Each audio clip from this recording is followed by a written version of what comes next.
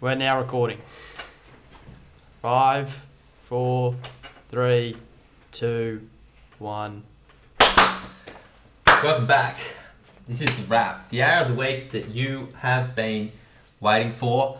I'm joined by two one of a kind. It's a pair. It's like a lucky pair. And we're going to see what 5 cards flip out over the next hour. Andy Cameron, how are you? Pretty good, mate. The intro was a little bit wild and a little bit tangential, but we got there in the end, mate. I'm feeling pretty good.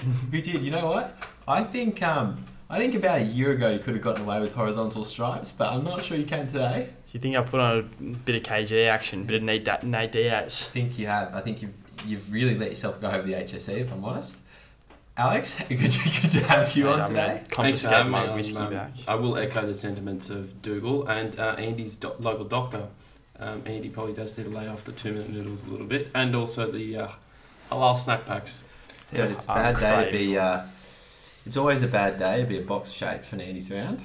Oh, that is so rich. You said you were going off them, then the next day Mum comes in to find him chowing down on a barbecuer. Dougal has a particular propensity for eating boxes shaped about 6 minutes before dinner time, but that's neither here nor there. Well, today we got a nice big wrap for you. We've got Domestic Story, which is a Q&A episode, which was hijacked, as I would say, by a few crazy feminists. Well, hijacked by the panel. Hijacked by the panel, who were advocating political violence and gender-based violence. It seemed very gender discriminatory. I will also throw in race. Just a bit of casual racism as well on your Q&A. I would say it's not casual. I'd say it's about the most open and direct racism you'll find today is towards white people. There's a lot of fuck white people going around. Sorry for the swearing grammar, but that seems to be an often paired 2 words. Well, we'll hear the clip later, but the main offender here, the main chick says she goes around the world, she travels around the world just to say fuck the patriarchy. She says that's her job title. It must be a lucrative career, and often it is. And you know what? I'm looking forward to hearing more about that, and especially so because Andy's the one who's done all the research on that story for this week. So I've done some on it as well because I wanted to talk about how the media's covered it, which is actually very you know what? And who's mediating the media? It's always a good question. Doesn't get asked enough. And you know what? On CHP, that's what you get. You get those extra niche questions. Week. Yeah. To answer your question, who's metering the media? Looking right at them. Ain't that God right team? help us all. Ain't that right team? Our audience was smart enough to derive that themselves, but Andy's made it clear for them regardless. Well, I assume there's some of Andy's constituents that probably need that extra helping hand. Yeah, the Grub Society, as Dougal likes to call them. Okay, international story is the Project Veritas leakage of the ABC knowing about Epstein, knowing about Clinton's, having threats from the palace, the Buckingham Palace, who is obviously wanting to keep all the bucking on a down low, and they didn't release it to protect Epstein and the accused people. Downplay the bucking, upplay the ham. But what I would say about this, it's going to be a huge story, and tune in because it's going to be towards the back end of the show. But if you want to find out, in this story, you'll get an interesting dichotomy of a mainstream journalist who actually wants to know the truth compared to the organisation which they work for, and you often find that the interests of the journalistic organisation actually differs quite substantially from the interests of the journalist and the people in general. So we're going to explore that dynamic, a bunch of whole other dynamics. It's a dynamic show. We like to shift and move. High levels of dynamism. High level of dynamism and agility and all the things that come with that. Freakish athleticism as well. Freakish athleticism. But to start the show, paying homage to the, no pun intended, homage to the wives and girlfriends who have been liberated from their place in the home in the last 50 years, but paying homage nonetheless to the wives and girlfriends who tend to jump to conclusions without facts and evidence. In fact, they love jumping to conclusions, and as a symbol of solidarity with them, we will today also jump to conclusions as a feature part of the show. Some say our feature segment. Yeah, I'd agree with that. I assume there's a question following. Yeah. What's the moderated No, PC? not actually, there's not. It was just a quick summary of that segment, and we're moving on to the domestic. Link in the description to jump to conclusion Yeah, segments. it's actually in our exclusive Patreon viewers only. You get to see for, John conclusions. for all the kids who are watching, all we need is those 16 digits on the side of the card in front of your mum's car. Yeah, John Wick needs him to save Tomato Town. All he needs is the 16 credit card numbers and the 3 numbers on the back. Hurry up, save the day. It's for the kids. But no, today we'll give you that premium content on the house, literally. So we're on today, boys. We're on today. Alex, what's the conclusion you've jumped to this week? I've just come back from China, and I've decided, to jump in the car, the old manual. And I think you're not a man until you can drive a manual. That's what I'm going to say. Very promoting harmful gender stereotypes.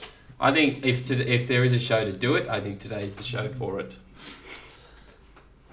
Well, if we're here to dismantle the patriarchy, you're doing a horrible job. That's what our good friend Mona is going to tell us to do. But you sound a bit like Mona. Well, I'm not going to say any jokes now because it'll be too inappropriate. Well, moving on because that's a little bit weak. Moving swiftly onwards. Mine is that to be a great leader in sports, you have to be good looking. What about Sachin Tendulkar? He's probably good looking relative. I mean, he's a good looking guy. Relative to who? Relative to who? Well, I mean, non-good looking. I would say all the ladies in India would love Sachin Tendulkar. But okay, all right. Is that because of his bat or because of his looks? Porque no los dos, brother. Porque no los dos. Okay, that's an interesting. That's actually an interesting one. I'd be keen to hear I'd be keen to do that one. I would be keen to do that one. My one is that you can eat very healthily on a low budget. Oh, weak. I think it. So you know it's quite funny. Dougal's last 2 conclusions have been about food. Damn, it was food related. Calling me Nate Diaz. Nate Diaz, Rick. We got Derek Lewis over here. But we got Andy Ruiz, heavyweight champion of the world, yes sir.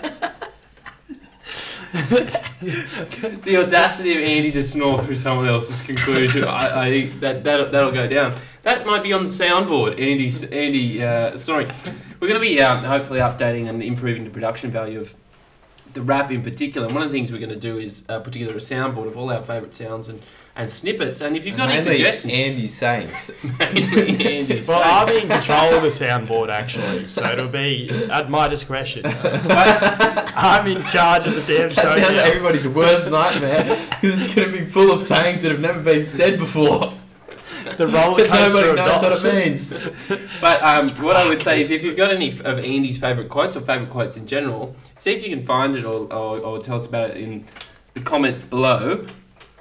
In the comments and we'll try and put it together on Andy's soundboard. Well, we will return to that at the end of the segment, but Andy is going to tell us what happened on Q&A this past week and why it sparked so much outrage, or why it just sparked a whole lot of white males to get angry about nothing and protect their privileged place in the patriarchy. Well, let's get right into it then, eh? So there was an episode of Q&A last week which aired on Monday, which was broadcast from Melbourne in partnership with the Wheeler Centre's Feminist Ideas Festival Broadside. I don't really know what that means, but... Sounds like Chinese drip torture for normal people, is what that sounds like. Well, it sounds pretty brutal. I'm not sure why. Well, I mean, we don't want to disparage a whole movement. There may be actually some genuinely good ideas. And if they are, in fact, talking about the genuine oppression of women, that does occur throughout the world, then absolutely I think we should hear about it. But if they are only talking about what happens in the inner city of Melbourne... What you're about to listen to... Judging by the fire-haired sewerage mouth that appeared on ABC, the gutter there's not a mouth. lot going into this movement. Gutter mouth. Guttermouth Mona, as we're going to call it. Well, the entirely non-male panel featured high-profile feminists. The main one being the main one. It is assumptuous to say that they're all non-male. Well, they might have been non-male at the time. Presumptuous? Well, we don't know if they're assumptuous. We don't know. Assumptuous, is that a word? I think it is. Well, there's presumptuous, I know that. And there is to make assumptions. I don't think there's assumptuous makes sense. Assumptuous, I know it sounds a bit like scrumptious. This little scrumptious fireball is going to tell us how to dismantle the patriarchy. Yeah, so it featured the main one who got herself into hot water was Egyptian-American writer Mona Eltahawy. There was also Indigenous screenwriter Nayuka Gori. I'm going to dig into her about at the end of this segment. Yeah, she deserves a serving. She's on the chopping block. Journalist Jess Hill, business leader Hannah Asafiri, and anti-ageism campaigner Ashton Applewhite. If you want to waste 12 minutes of your life, go watch her TED Talk. Ashton Applewhite. 12 minutes on ageism. Okay, Boomer. Okay, Boomer. The comments spam it so hard. It's the worst 12 minutes. I watched it this afternoon. I felt like I aged a lot more than 12 minutes. But so it's ahead of the Broadside Festival, hosted by the Wheeler Centre. ABC Managing Director David Anderson said the intention of the panel was to, quote, present challenging ideas from high-profile feminists. But he acknowledged the program was, quote, provocative in regard to the language used and some of the views presented. An ABC spokeswoman confirmed the broadcast had received around 200 complaints in relation to the episode, while the communications watchdog, the Australian Communications and Media Authority, had at least 50 more. ABC sources said while some complaints were about the use of strong language, it mostly focused on whether or not the panellists had encouraged violence. So, Mona Eltahawy introduced herself as, well, not introduced herself, she described herself as the person here who travels the world to say, fuck the patriarchy. So that's a little bit abrasive to start. You know what proves the patriarchy more than anything else?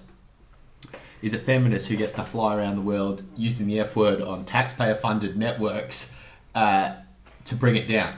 That's the best evidence for the patriarchy, I think. Yeah, real oppression going on there. But she continued to wrap Scott Morrison together with Egypt's Abdel Fattah el-Sisi and Donald Trump in a package of patriarchal authoritarians ruling by violence, right?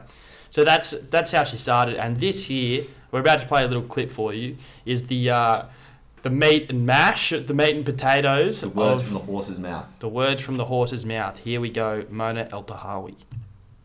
I want patriarchy to fear feminism. And there is a chapter in my book on violence. There is a chapter on my book about white women who voted for Trump and white women who accept crumbs from patriarchy because they allow their whiteness to trump their gender. I'm fully aware of this. But at the end of the day, even those white women have to recognize that nothing protects them from patriarchy. Nothing. For me, as a feminist, the most important thing is to destroy patriarchy. And all of this talk about how if you talk about violence, you're just becoming like the men. My question, so your question is a really important one, but I'm going to answer it with another question. How long must we wait for men and boys to stop murdering us, to stop beating us, and to stop raping us? How many rapists must we kill? Not the state, because I disagree with the death penalty, and I want to get rid of incarceration, and I'm with you on the police. With you on the police being that she wants to dissolve the police. Continuing. So, I want women themselves. As a woman, I'm asking, how many rapists must we kill until men stop raping us? So, Mona, them's fighting words. Them's do be fighting words. I think we can all agree. Headline reaction, DC. Well, in your question of when you're allowed to use violence, generally the accepted answer is you're allowed to be violent towards somebody who's raping you. You're allowed to use violence in that case, and among other cases when people are being violent towards you. What you're not allowed to do is be violent towards people who are not raping you and not committing violence against you. Because you are a male, I can't ascribe the general male population as raping me and therefore attack you. because you're not actually attacking me. It's made up. It's fairyland. You can't be violent towards people who are not being violent to you, is basically the golden rule in society. And the funny thing is I know, what's the Egyptian president's name she mentioned? Sisi or something? Sisi, I think. I mean, I bet he's watching that and just cowering in his boots at this woman coming to tear down the patriarchy. I mean, look, he doesn't care at all about this girl, but the bottom line is you can't promote violence towards people who aren't being violent. And to think you can is to then enable all the other people who think they can use violence. Like, there's definitely white supremacists out there who think they can be violent towards feminists who say silly things like this, right? And they're playing the same game. They both do the same thing. What do you think, Alex? Yeah, I think she was pretty well off the mark. But interesting point. I thought towards the end of it, she says, I'm in favour of kind of dissolving the police. I'm not in favour of the death penalty. She's kind of got this anarchist complexion within her, in like this revolutionary aspect to this modern feminism. But the problem is that if you don't keep the existing institutions, if you did get rid of all the, and you know, she doesn't like incarcerating people, so I don't know where all these rapists are gonna go, unless you kill them. If you get to a point where there's less rules, less regulations, less institutional dominance, kind of enforcing and moulding every day of life, you actually go back to a more traditional way of living, or a more historical way of living, which would be more male-dominated society. The less regulation and less kind of artificial restrictions that you would put in it, you would end up in a grudge match, which would be men versus women, and the biologically stronger, which would be the men, would end up on top. So you are, by in fact, kind of ensuring that these males who commit violence have nowhere to go, you're actually increasing the likelihood that males are going to dominate society anyway. It's counterintuitive. It's a little bit silly. You know, if that's her spiel, then go I absolutely guarantee she does not know what real violence looks like. And I hope for her sake, and for her family's sake, and people who actually care about her, that, you know, and I care about her so far as she's another human being and everything, but she never does experience real violence, because real violence is chaotic, it's destructive, people die in real violence, and, you know, real violence is when people get left bleeding out on the street, right? That's what real violence is, and that's what she's actually advocating for. Let's be honest, like, we don't use violence as like almost like a euphemism. It's like people getting out crowbars and knives and guns, and hitting someone until they stop twitching. That's what violence is. And I don't think she actually understands that. And if she did, I think she would do absolutely everything in her power to stop violence in the first place. But also the thing is, you know, the idea that males have some kind of adopt some kind of reverence towards rapists just simply isn't true. The people who get treated the worst in prison are rapists and child molesters. They're almost the same thing. Almost the same thing, but those two people get treated the worst in prisons. In fact, if you wanted to send a rapist to anywhere for kind of extrajudicial beatings, it would be prison. It would be prison. They have to like make up with the crimes they did, so that the other inmates don't find out. Exactly.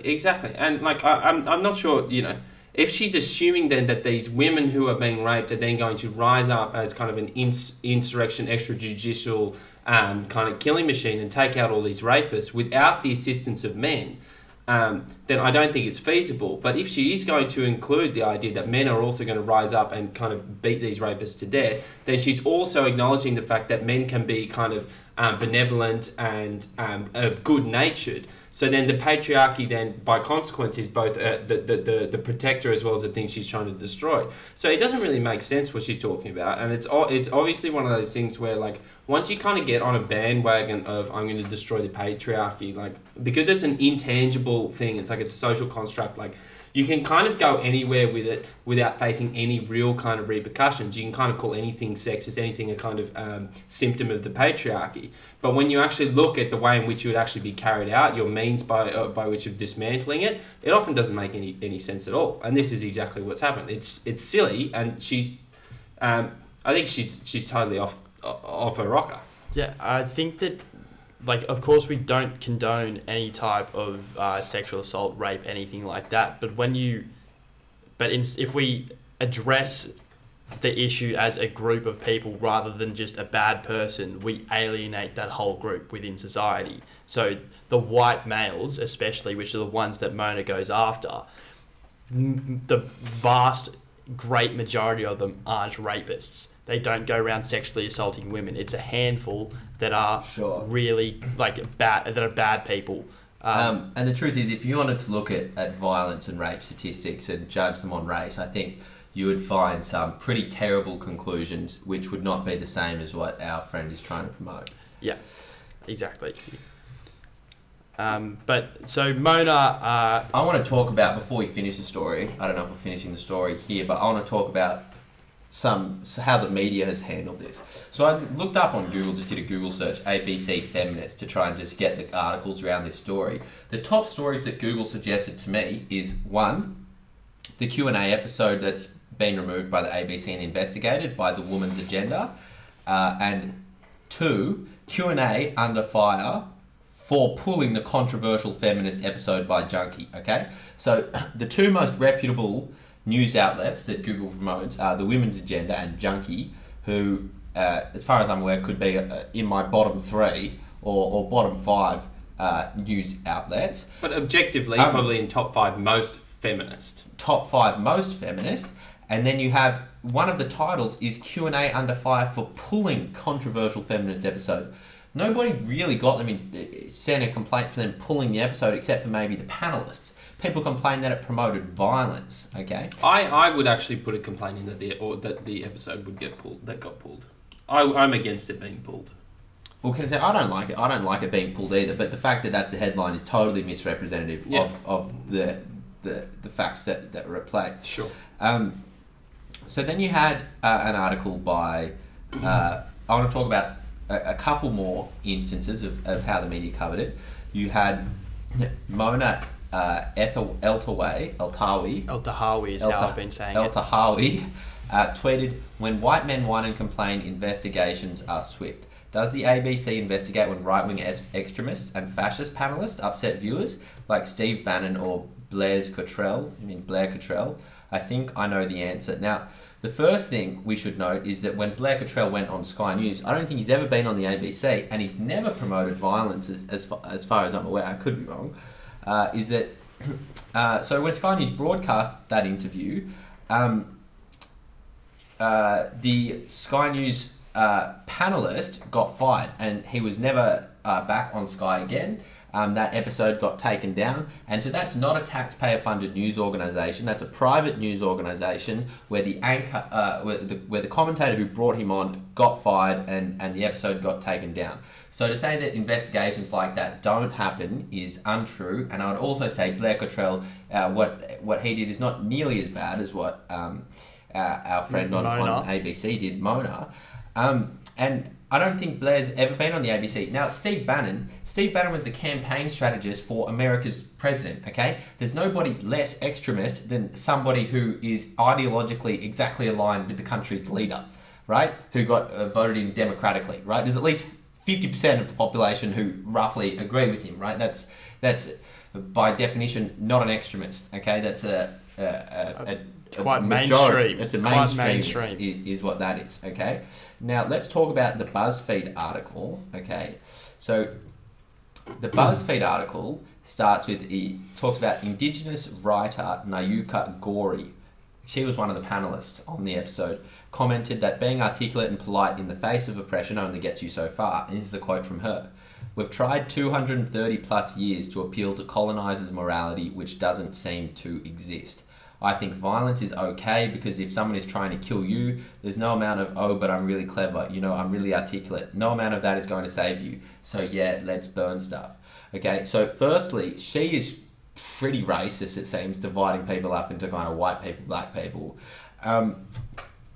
But more broadly, although our friend Mona is trying to actually backpedal and say she didn't promote violence, you have one of the other panelists saying, hold up, girl, we do promote violence, and it's fully okay because these people are bad enough to promote violence. And when you throw in words like colonizers, which make people guilty for actions of people 230 years ago, and that's your excuse for violence, there's no end to that game. It's a terrible game to play. It's a racist game to play. It's a sexist game to play.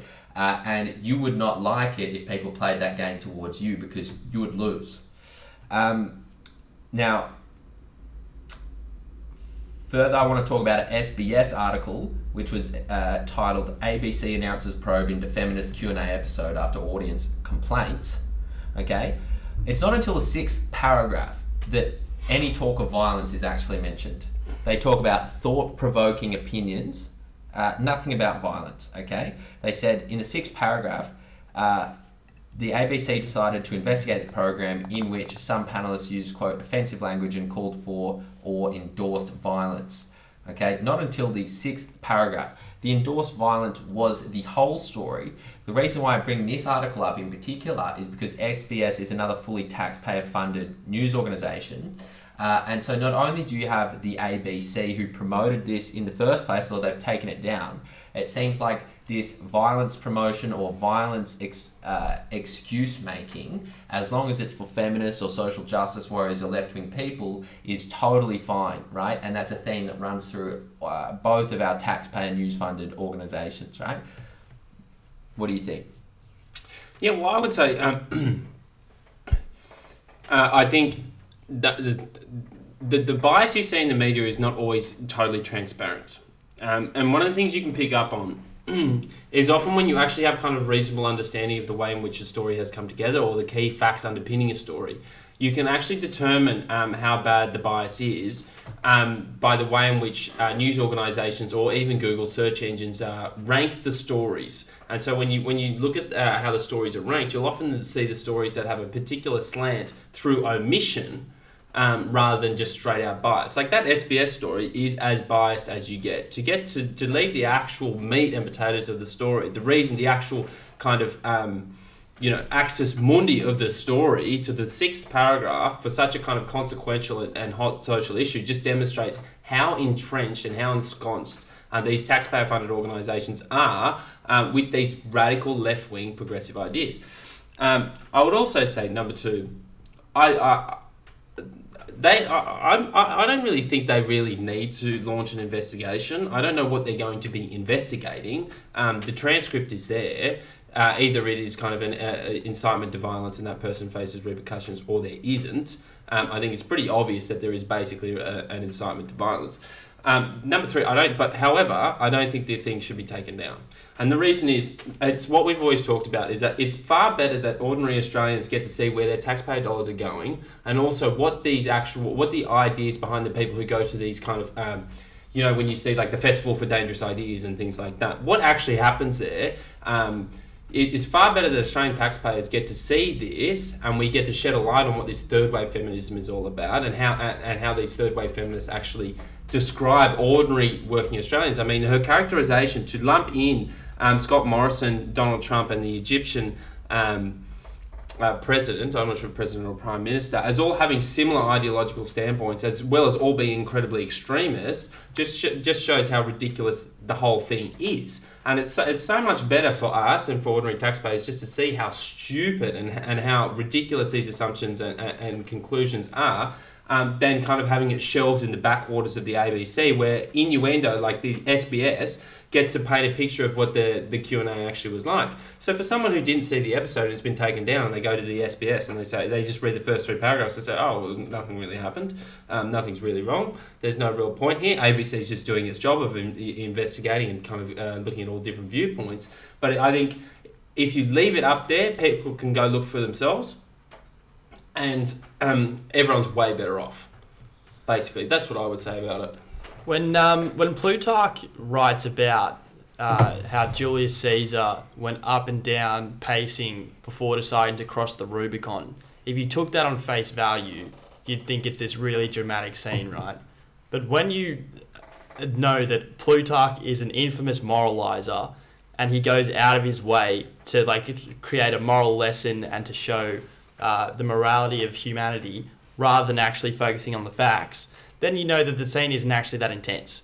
The problem here with the Australian media is that there's no warning, there's no disclaimer to take it with a grain of salt, because they act as if they're, rather than being a moraliser or trying to present a point, they act as if they are telling the whole truth and nothing but the truth. But the truth is that you can't handle the truth, SBS and ABC, because they always put a spin on something, and as like to sift your way through the fake news, it's a hard thing. Even though this isn't technically fake news because it's something that did happen, the bias is so obvious, as Alex and you have already talked about. But we need to be real with ourselves of where the bias is coming from. Even you can get it from either side of the political spectrum. But here, the taxpayer-funded media sources are so slanted to the left, but most people won't really see that or accept that as what it is.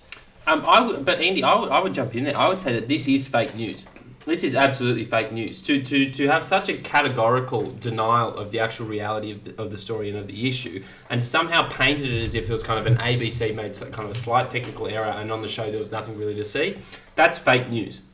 Particularly when the argument for the ABC is that it provides an independent kind of auditor, an independent account of events that are outside of corporate interest, basically because of the internet, there's no real kind of economic and viable justification for having the ABC to kind of distribute to rural areas. There basically isn't. But there is the internet. There is basically the argument, though, that it does provide some kind of independent watchdog outside of corporate interests. However, if there is, and what is obviously at play here is that they may be outside of corporate interests, but they're not outside of their own interests or outside of their own kind of ideological persuasions. Well, they're not outside of corporate interests so far as the government is the best way to fund an ideological agenda. That's true. That is true. And look, that's true, but our traditional corporate interests, I would say. Sure. That by doing this, they're actually defeating their own purpose, and they're scoring a massive own goal. And I like to see it on replays, which is why they should have the program for everyone to see. That's a good point. I think they should have it up. I do think they should have it up. And the problem is that they just have vastly different standards for people of different political persuasions, right? Using the force back here. The force. It's the BDE swirling around. But yes, I think we've done a good job on that one. I think Mona is moaning currently. She gets a Beta Male of the Week nomination. She gets but actually, Frank Kelly does as well, the host. Yeah, because the moderator. Because if we're I going thought it was the other guy, Tony Jones. Tony Jones. No, If Tony Jones step out. If Tony Jones had Blair Cottrell on, and Blair Cottrell espoused views equally as extreme as what Mona's were, and Mona's were pretty extreme, to do away with prisons and incarcerations.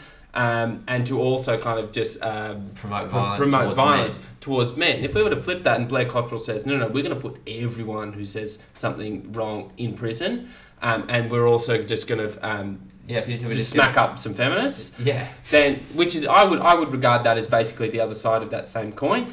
And Tony Jones just said, well, those are fighting words, aren't they? Yeah, them's be fighting words, Mona. Q&A would get canned. Every producer on the show would get sacked. Tony Jones would basically... They'd all get sued under 18C there's a chance they could be in prison. So the ABC needs to take a look at itself. Not for... I don't think actually having the panel is that bad.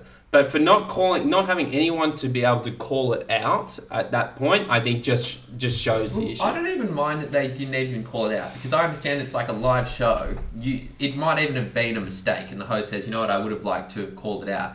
But the way that it's been covered by all the other news sources, including taxpayer funded, shows that it was not a slip up. It was basically as planned as you get. Or just at least run of the mill, not outside of traditional thought in those organisations. Not outside of kind of mainstream. It's just what you believe, and maybe sometimes the Australian public's not exactly ready to hear it, but this is where we're going. This is where we're going. This is where the future is, and it's kind of you're either with it or you're not. The future is feminist. Future is feminist. Boomer. Okay. Rise in solidarity like that.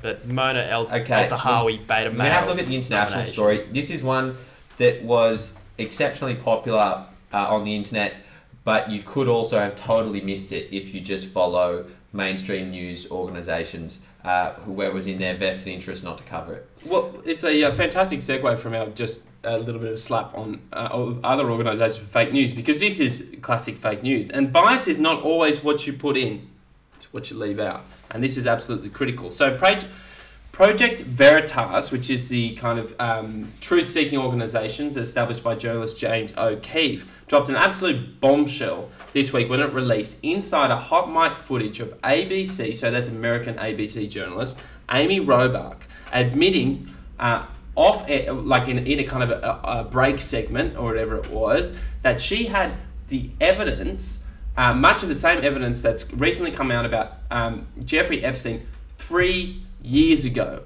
and she wanted to pursue the story, however got kiboshed by upper management at the ABC. So she was caught on camera saying the following. I've had the story for 3 years. I've had this interview with Virginia Roberts. We would not put it on the air. First of all, I was told, who's Jeffrey Epstein? No one knows who that is. This is a stupid story. Then the palace found out that we had her whole allegations about Prince Andrew and threatened us a million different ways. We were so afraid we wouldn't be able to interview Kate and Will that also quashed the story. And then Alan Dershowitz was also implicated in it because of the planes. She told me everything. She had pictures. She had everything. She was in hiding for 12 years. We convinced her to come out. We convinced her to talk to us. It was unbelievable what we had. Clinton, we had everything. So there you have a little bit of a snippet. So they had testimony that had been corroborated against Jeffrey Epstein. They had details relating to Bill Clinton being on the plane in question. So what Jeffrey Epstein would do, and Jeffrey Epstein was a Wall Street financier who had an incredible network of political ties. Perhaps he may have been at the time a big donor. He may have been the most politically connected person directly outside of politics in the world. Basically, he had a private island, he had a jet called the Lolita Express, and he had a massive mansion. I think it was worth about $50 million in New York City. Penthouse suite. It was like penthouse one of the suite. big ones. And so this was one of a massive story. It was a massive story. And so when he was finally arrested, and there was a massive lead up, and it's too arduous to go through, but I have written an article on it if you want to check out on CHP to get the lead up to this, about kind of what happened.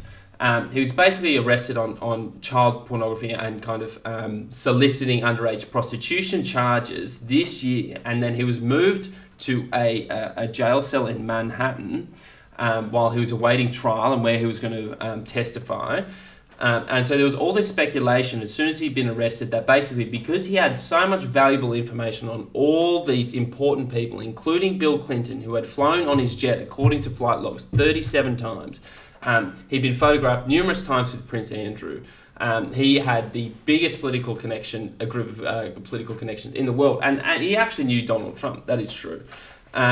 Because he knew all of these people, and he almost certainly had blackmail-worthy information on all of these people, that as soon as he had been arrested, he would be arrested. Basically, someone would try and cap him. Someone would try and top him. And so that was the speculation. And then, of course, earlier this year, that's exactly what happened. He died in his jail cell. Now, there are allegations that he had been murdered. However, people who say that he's been murdered have been widely touted in the media as conspiracy theorists, particularly by traditional kind of liberal establishment media organisations. Basically, if you suggest that that Jeffrey Epstein didn't kill himself and was in fact killed by the deep state or people who are allies of the establishment, then you are a conspiracy theorist. But wait till you hear what Amy Robach, a journalist on ABC, which is one of the most mainstream journalistic organisations in the world, had to say. So, do I think he was killed? 100%. Yes, I do. Because he made his whole living blackmailing people. There were a lot of men in those planes, a lot of men who visited that island, a lot of powerful men who came into that apartment. When I heard he was found dead with himself, so I knew immediately. And they made it seem as though he made that suicide attempt 2 weeks earlier, but his lawyers claimed that he was roughed up by his cellmate around the neck. That was all like to plant the seed, and then that's why I really believe it. Like, really believe it. So there you have it. So that's a mainstream journalist at a mainstream organisation admitting, at least saying that she believed that he was killed rather than rather than suicided, basically. And so when she gets caught off air, what you have is this massive dichotomy between what journalists, for whatever reason, at these mainstream organisations are allowed to say compared to what they actually want to say. So when we talk about the freedom of the press, is supposed to ensure that journalists like this person are protected. But it's what's obviously apparent is that these establishment media organisations are in fact so entrenched in the deep state and in the establishment themselves that there's a dichotomy, there's a plurality that occurs between what the journalists' true intentions are and what the journalistic organisations are actually trying to do. Dukes, what's your hot take? I think it's big because people try and ignore it, and that's why I made the point at the start that this is such a big story that most people who are politically tapped in to real news sources would have been. This is a story they would have been following for years. But if you are average Joe who goes to your day job, comes home to cook dinner, have the kids, you've got all your important stuff to do, and you just trust in the mainstream media outlets to bring you your news, it would have slipped totally over your head that one of the Wall Street financiers who's politically connected up to his eyeballs has, as far as we can tell, facilitated child prostitution, not just for himself, but at least it's very, very conceivable, even likely, for other very well-connected top dogs, including Bill Clinton and Prince Andrew. You then have the journalist who was investigating the story, who received threats from Buckingham Palace. I mean, that should be a front page story, regardless what news outlet. For weeks, right? And what have we actually heard from Buckingham Palace about Prince Andrew? Nothing's really happened to him yet, has he?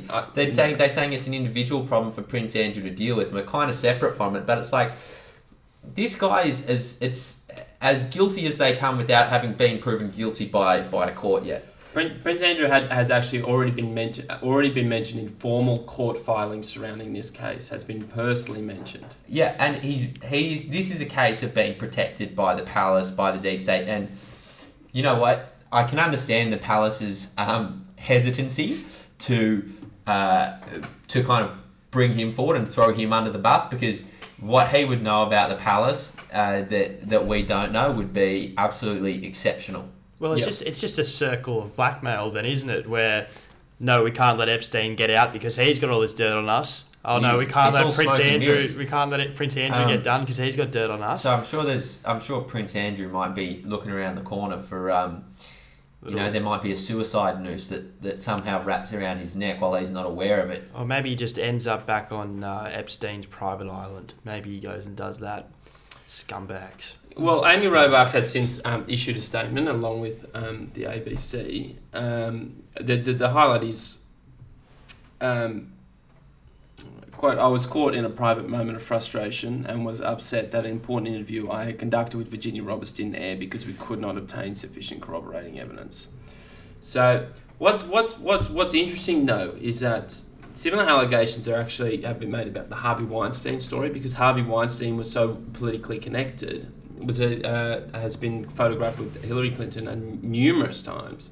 That the same process happened. Basically, if you're friends with enough people and you know enough about everyone, it's almost a self-replicating insurance policy. So they'll say, yeah, you can come do all this debaucherous stuff with us, but we're going to need some info on you in case you decide you're going to turn against us. We're going to need you to make the social justice thing mainstream in Hollywood. Yeah. That's the same parties that act like they're fighting against this type of stuff, like Hollywood especially. The enablers. The Democratic Party, the deep state, the establishment. It's kind of, but for me, I think, on a personal level, it's kind of bittersweet because, we often see kind of these mainstream media organisations and we say all the journalists are crooked, all of them are biased. But there's obviously some of them still, even in the upper echelons of these establishment organisations, who are still really actually do have some kind of journalistic integrity, but it is the top of the organisation who is pushing back. So obviously there are still journalists within kind of establishment organisations who are trying, but I think Amy Robach has made a choice. She made a choice that she didn't want to go to another news outlet to like WikiLeaks or some other organisation to publish this. She didn't view that story as important enough to go somewhere else, to risk her own job for it, which I think shows a little bit of cowardice, I think, particularly considering how many people Epstein hurt and how many lives he destroyed. And it's also sad to me, like, how many other stories that we do not know about have been squashed in the same way. Because as even Roebuck said, she got told no one knows who Epstein is. Sure, and this is one of the things I'm talking about with Palace. It's like we only know this about Prince Andrew and about Epstein and about a range of other things like Clinton emails from deep state actors being super dumb and super careless. Now, if you take the assumption that most people at the head of the CIA or most people at the head of the US government or most people at the head of the royal family are actually pretty smart people, it's not much of it that actually slips past and gets into the mainstream or gets into alternative politics. It's got to be the overwhelming vast majority of crooky, shady dealings that never get mentioned, right? That never get mentioned. Yeah. And so if the tip of the iceberg is this bad, it's very hard to gauge what the rest of it is. And I think like the extent to which the palace is right now is protecting a at least likely pedophile in the public's eyes is about as strong evidence for that as you could find. For sure. But I would say, and we should give credit where credit's due, Alex Jones has been reporting on this for years. Probably since before you were born. Definitely before the New Millennium celebrations, I would say, which were, by the way, the best celebrations ever. Of the millennium. What did you think of them, Andy? Funny one, eh, Dan? Back at it again. In the air. You were just a twinkle in your father's eye. But we should give a shout out to Alex Jones. Alex Jones, the GOAT.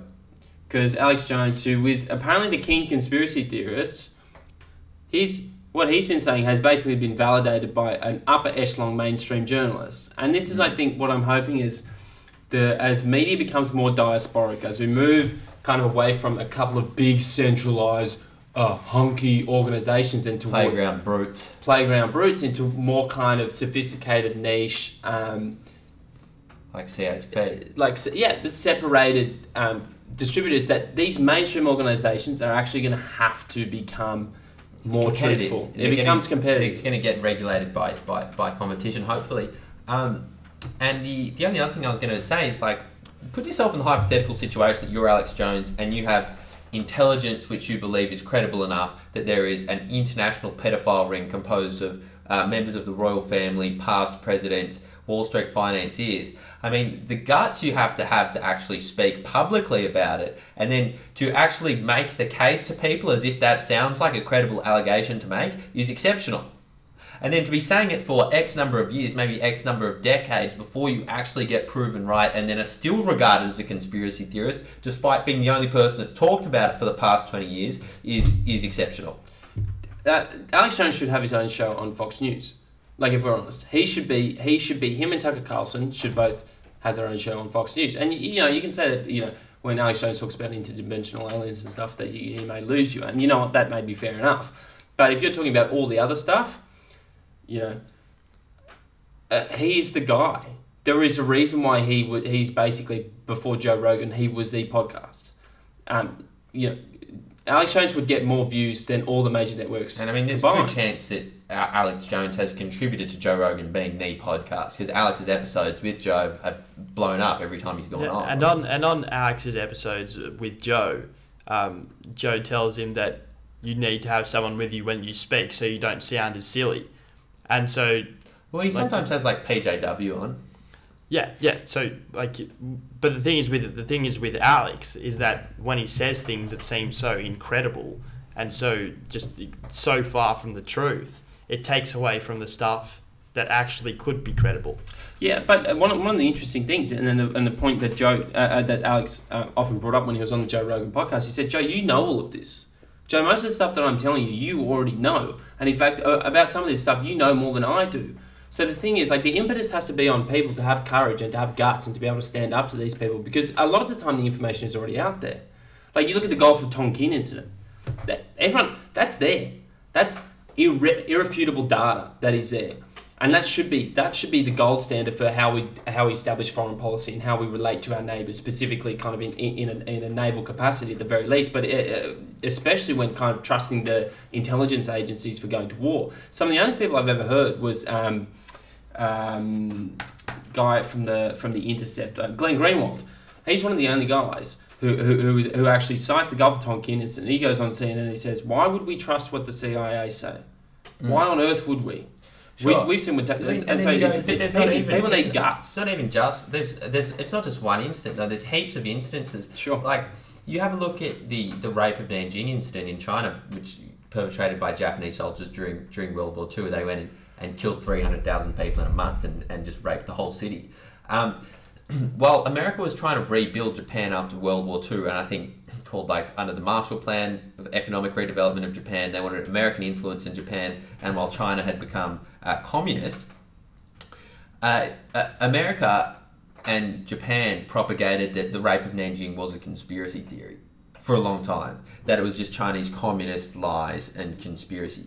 And it's today we realise that I'm sure America would recognise today that it happened, but they would be very uncomfortable and squeamish, talk about how they tried to suppress it or push it off as a conspiracy theory during the time when people actually needed to know about it. Yeah, and the FBI and the CIA, both in South America, like in particular Nicaragua, and then as well in the Middle East, like there's so much shady business that goes on that we know for a fact, and yet we still eat the same stuff that they're feeding us all the time. It's pretty damn ridiculous if you ask me. Anyway, it's an interesting digression and we can hear more about it. We're tempted to do a little bit more on conspiracy theories as we move forward because it's probably some of the most interesting content that we do. But I think that basically wraps it. I mean, we've gone from one taxpayer-funded organisation two really, who demonstrated a substantial lack of journalistic integrity. We moved to an American corporate giant who demonstrated, I would say, a fairly similar, if not worse, demonstration of journalistic debauchery or tomfoolery or shenanigans. A disgusting disregard for truth. A disgusting disregard for truth. Big shout out to James O'Keefe and Project Veritas for exposing that. I think that's important. James O'Keefe's first story where he exposed this Acorn. He did that when he was like 21. Yeah. And the girl who helped him, I should know her name, was like 19. Yeah. And he did it with a pimp jacket he bought from the local thrift shop and a camcorder, and that's like all he had. Yeah. And he brought down a total government agency, which resulted in a like fully 100% vote to defund it by the government of America. Yeah, absolutely. And it just goes to show that there is a complacency that occurs when kind of these big governmental agencies, as well as kind of establishment agencies, are so entrenched and have been so for so long, is that they are bound to stuff up and they're bound to slip through the cracks. So no yawning, power moves only. Okay, let's bring it back. Well, do we want to give out something that we haven't done in a little while? The Beta Male Award. Okay. ABC as an organisation who may or may not be gender fluid gets Beta Male of the Week nomination. Massive nomination. Mona El-Tahawi definitely gets one. Frank Kelly gets one. Well, ABC in both Australia and America. Oh, that's an interesting spin on it. I think that has to be the winner, is ABC. ABC writ large. ABC writ large. I don't know what that means. In general. Neither do I, but if you repeat it, sounds like you repeat it. I think I know what it means. There's a good chance I don't. Okay, Beta Male of the Week goes to them. I'd like us to get a Beta Male of the Week trophy and start engraving names. Mona gets the Juicy Small Yay. The Juicy Small Yay Beta Male of the Week trophy. Mona gets a seriously high recommendation though. We'll keep following her along. See if we can get her in here in the next few weeks. Yeah, we should call her. Yeah, see how you doing? Come through, little mama. What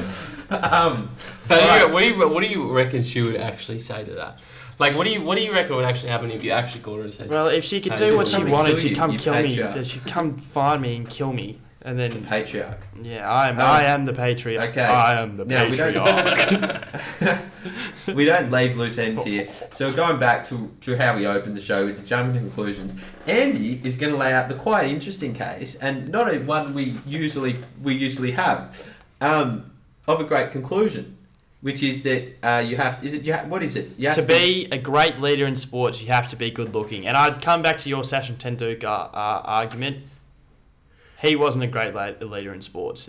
He was horrible as the captain of the Indian Test cricket team. You think it's because he was unattractive? I think. Well, let me just give out the case first before I go into examples. Lay the bona fides. There's a thing in the NFL called the QB face, right? The quarterback face. The quarterback is the leader of the team. He's the person that gets paid the most. He runs the offense. That's the person that the team really gets behind, the QB. And what happens when you have the QB face, right? Something that just inspires confidence in the other players. When you have this confidence of being good looking, like you go into the media, you say the right things, everyone's like in love with you. If you think about Tom Brady, Aaron Rodgers, like the best quarterbacks ever, they're all quite good looking, right? And not only does that sort of transpire into their confidence, but it's their game as well, like their confidence and the confidence they bring to other people. And so what we could think of QB face in a more modern context is BDE. If you're good looking and you have this confidence, you just get a good social feedback loop. You get social feedback, you inspire other people. I think if you have this confidence, people want to get behind you and want to be led by you. I'm not saying that you like it. I think that to be a great leader in sports, you have to be good looking. I think it's a confidence thing that comes with it, that comes from all aspects of life and not necessarily just on the court or on the field. Are there any great sports leaders you would say are not good looking? What do we put? What about Stephen Moore? Stephen Moore, the rugby guy, local guy. Rugby guy. What do we put? At what point are we saying good looking? Like if we're going to put it on a scale 1 to 10, where does good looking lie? Well, the thing is, my scale. We're saying above a 7. Me and my mate scale is a little bit different. Where we have 5 is bang average, and then you shouldn't really see a 10 ever. I think if you're 7 or above, where you're going from, okay, now this guy's like. What percentage of the population, if we're assuming you're doing statistics, if we're assuming a normal distribution, that's 70 from the 30. I think Andy's probably saying one. I reckon Andy's saying one standard distribution, one standard deviation towards good looking, one standard deviation towards good looking. If you're above that, if you're above a standard Z score of 1 and above, I'd say. So there should be, which would say that there's. So there's 66% of the population within 1. So that means you're in the top third. Top third. Well, if you've got 66 altogether, that means that you've got 34 left. So it's 17% on this side. Yeah. So you've got to be in the top 17% of good-looking people to be. I'll die by that sword. Yeah. Okay. Would you regard Ricky Ponting as in the top 17% of good-looking people? I would say he has a steely, fox-like demeanor about him. He's a deal. What we're going to get Andy to do is we're going to name some dubious Test captains, and we're going to get Andy to make some slightly homoerotic comments about them. Okay. Virat Kohli. Virat Kohli is good-looking. I think we can definitely agree that Virat Kohli is good-looking. Okay, because obviously you do have the really good-looking guys, David Beckham's. Who's the guy who kicked a field goal for Johnny Wilkinson? He's good-looking. Isn't he? Even Owen Farrell, he's a good-looking dude. Faf de Klerk. Faf de Klerk. Stop it. A lot of I don't think so. It's a lot of people say Owen Farrell basically lost that final for for England. Well, a lot of people would also say Owen Farrell is extremely good-looking. And he's a very... But is he a great leader? Well, they've transformed the English rugby program in 4 years. Him and Eddie Jones in particular, but Owen Farrell has been the central player in transforming English rugby from a pretty a mid to low tier 1 side to the second best team in the world. Tim Duncan's pretty good looking. He's also 7 foot tall. What about Tracy McGrady? T-Mac's good looking, I would say. What about Kawhi Leonard? Kawhi Leonard is seriously good looking. Not only is he 6'7" and jacked, he's got the jawline for it. He's got the cornrows. He's got his own look about him. He looks like Donkey off Shrek. I don't think he does. I think he's got that goofy look about him. I don't think so. And he's defending it. He's defending it. He's defending with a straight bat. There's no question. Okay, let me think. I mean, hold on to it because we got to find some examples. In the same breath that there's probably some outliers. I would say that, well, it shows your lack of understanding or knowledge of Australian cricket. But what about David Gower? David Gower is not a leader, firstly. And secondly, David Gower... captain. What about Piggy Riddell? Mike Riddell. Look, I couldn't tell you what Piggy Riddell looks like. Well, take a guess. His name's Piggy Riddell. I hear his voice. But Piggy Riddell probably has some mega BDE. He did have the best post-try celebrations. Went up into the ever. stands, sat down. Yeah, he started clapping. SK Piggy. So you know any other leaders? Maybe it's just a good-looking leader to get media attention as well. Well, it seems like I win, is what it seems You reckon like. Joe Root's good looking, Andy? Yeah, Joe Root's real cute. Yeah, okay. Well, we should leave that to the viewers and to the listeners. See if you can some ugly success. They have to be successful. They can't be garbage. Yeah. Yeah. Oh, yeah. Yeah, in the same way, Sachin Tendulkar just never really had it as a captain for India. He was always better when he wasn't the captain, and the team also did better when he was not the captain. Okay, Anders, any more words to add to that sentence before we wrap up? Nope, we're struggling to find the finish here, but it's all right. It's all right. Deal, let us out. We're taking continuation right from the jaws of finishing. We're struggling to find the finish here. All right, this SD card's full. Automatically, the maximum recording time has been reached. I just have to fix that up. Alex, do you want to just do the outro while I fix that? Sure, I'll just do the outro. I just wanted to say a big thank you to all our sponsors, CHP or countryhouseproductions.com. Also to, who else do we have sponsors? Big shout out as well. I think, AJ Saker and his boys at Kingdom Clothing have just dropped a new collection. So I would say definitely go check those guys Collection out. 4. Collection 4. They're some really good guys. They're out of Western Sydney.